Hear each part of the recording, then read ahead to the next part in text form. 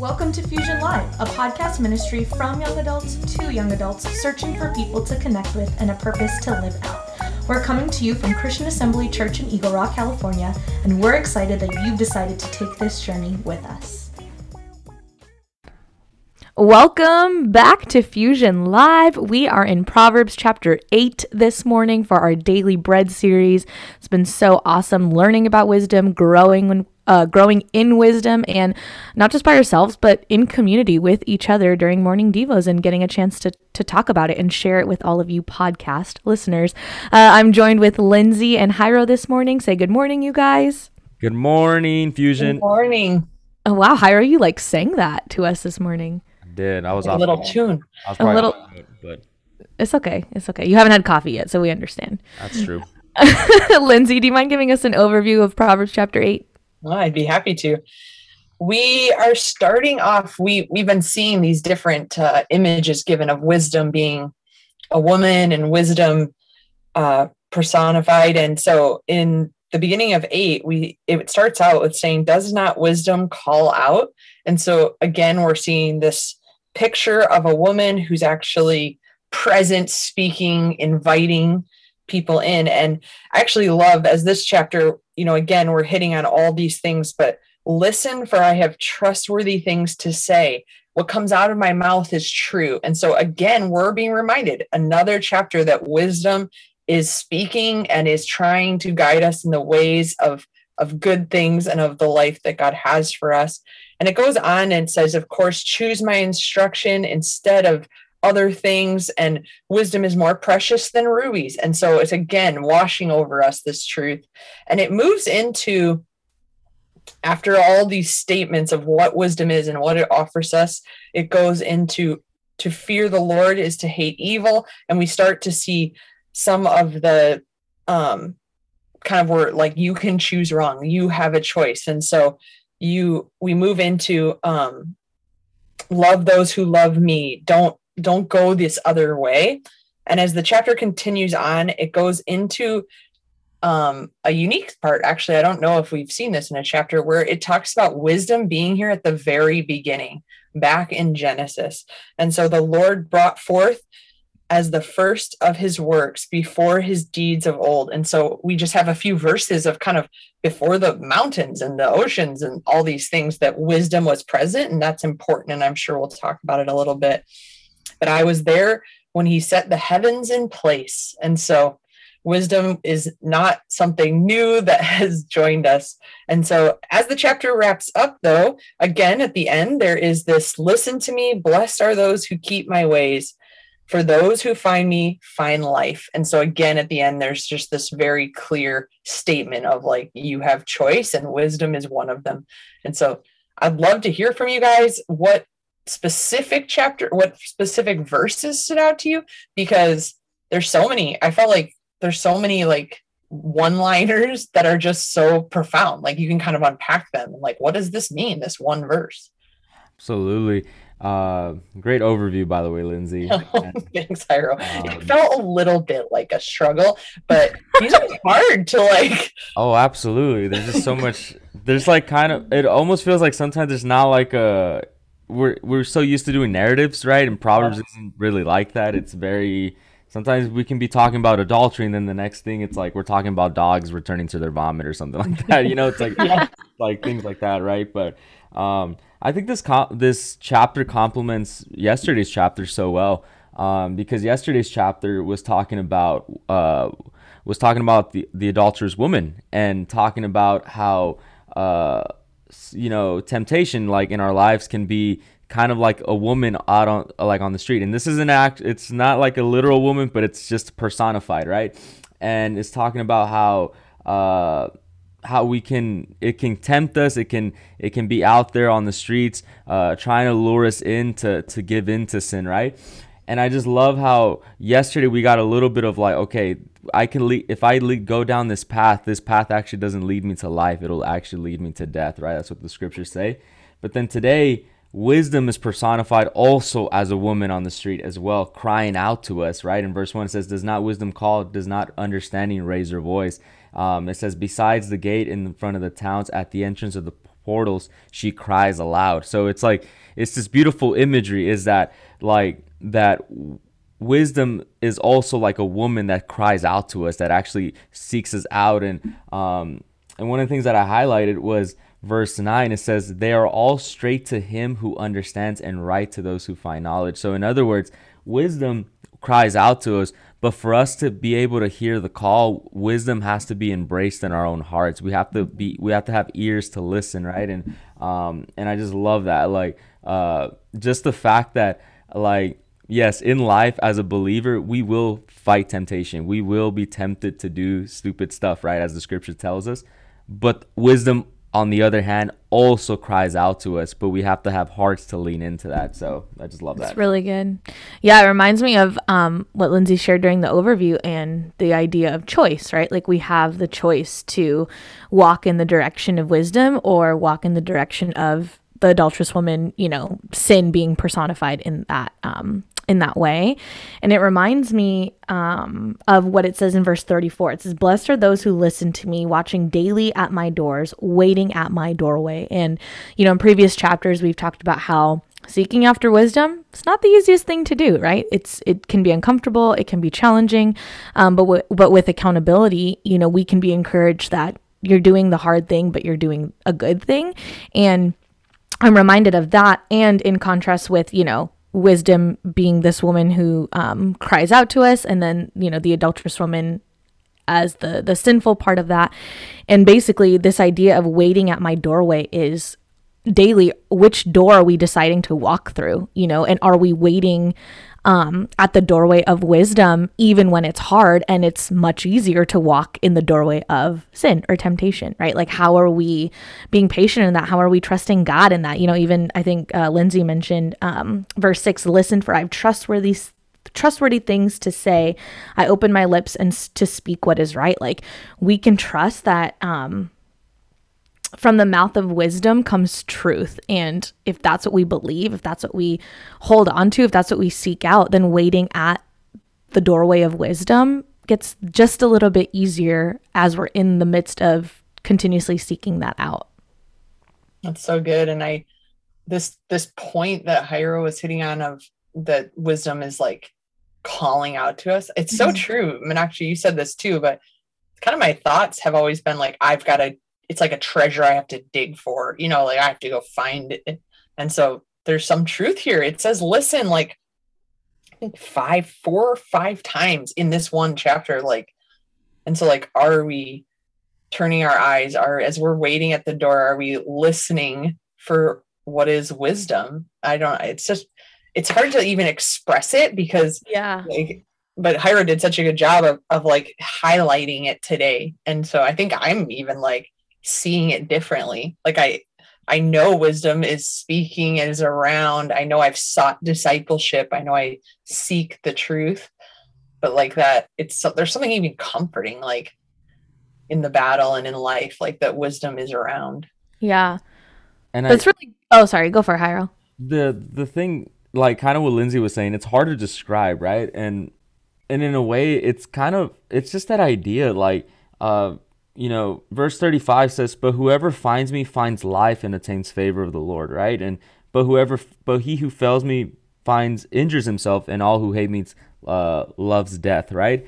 And it's just this idea, like, I think I kind of described this, like, early on in my faith, like, I made poor choices because I was a baby in the faith, right? I didn't know what it meant to follow Jesus, that kind of stuff, right? Now looking back, like, you start to look at some of the choices that you made, like, why did I do this thing, right? Like, and it's just like this maturity of believing, it's this maturity of growing, right? Like growing in your wisdom and those kind of things. And I think that's why, like, sometimes it just doesn't make sense to follow Jesus, because the world around us tells us that freedom is found in like doing whatever the heck you want to do, right, in this life. But true freedom as a believer is found in Jesus Christ and being free from sin itself, right? So, and I think it's just that whole idea. It's life. Like, we just know that life is found in following Jesus, and ultimately sin is what leads us to death, right? Which is separation from God. So, yeah, that's really good. And I talk about this a lot because I love talking about this, but there's an action step here to take. And I think Lindsay touched on it really well. And, there's significance in waiting at the doorway. But when we're waiting, it's not a stagnant waiting. Like, what are we doing? What's the action step we're doing? And we're listening is what it is. Like, listen being mentioned in this chapter so many times is so important and impactful, as Lindsay would say, because when we're waiting at that doorway, we're not just waiting there and not doing anything about that. Like, we're listening for God, we're listening for wisdom to be able to walk through that doorway and onto the path that God has for us, to be able to seek out wisdom, which is more precious than rubies, and nothing that we can desire can compare with her. Like, all of this truth that comes from, not just this chapter, but really all of Proverbs and all of what we've read thus far up to chapter 8. So the action step in this is to listen, like, take the time to listen. It's important and brings a lot of truth and this wisdom to life in our own lives. That's great. It's so good.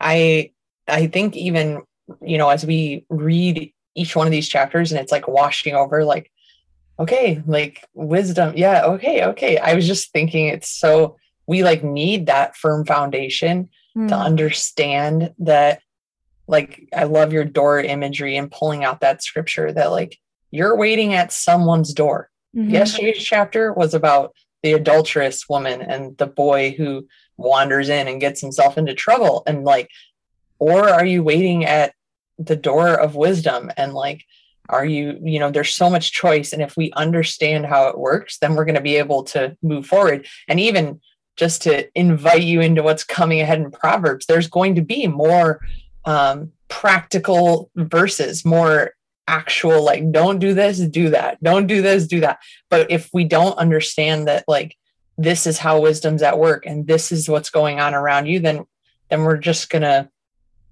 struggle. And so I just love that I need it over and over and over and over again. And so the Lord knows that and is like, and another chapter.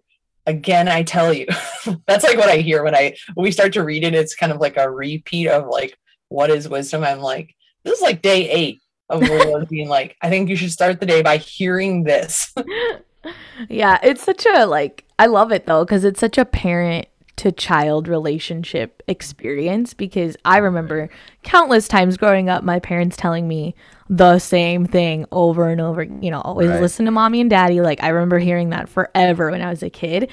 But there's so much significance because, how 10, 15, 20 years later, I still remember word for word what it is that my parents said, because it was, I don't know what the right word is, but like it's in my brain. Like, it's not removed from my brain at this point, and I think that's how Proverbs allows us to experience that, know the word in that way. And not just Proverbs itself, like, we are to know the word within our hearts and all of the word, I think that's really significant when we see things that are repeated. And I constantly have to, like, oh man, I already read this, like, I know what this means, and remove that and instead have the lens of, oh, this is repeated again. All right, there's something deeper here because it's repeated again. I'd have to go back and look, but I think in almost every chapter we've read in Proverbs so far, there's been like a verse that states, and in this one, it's verse 11, for wisdom is more precious than rubies. And I think there's been a verse in every chapter that's like trying to tell you that wisdom is more valuable than gold, silver, rubies, money.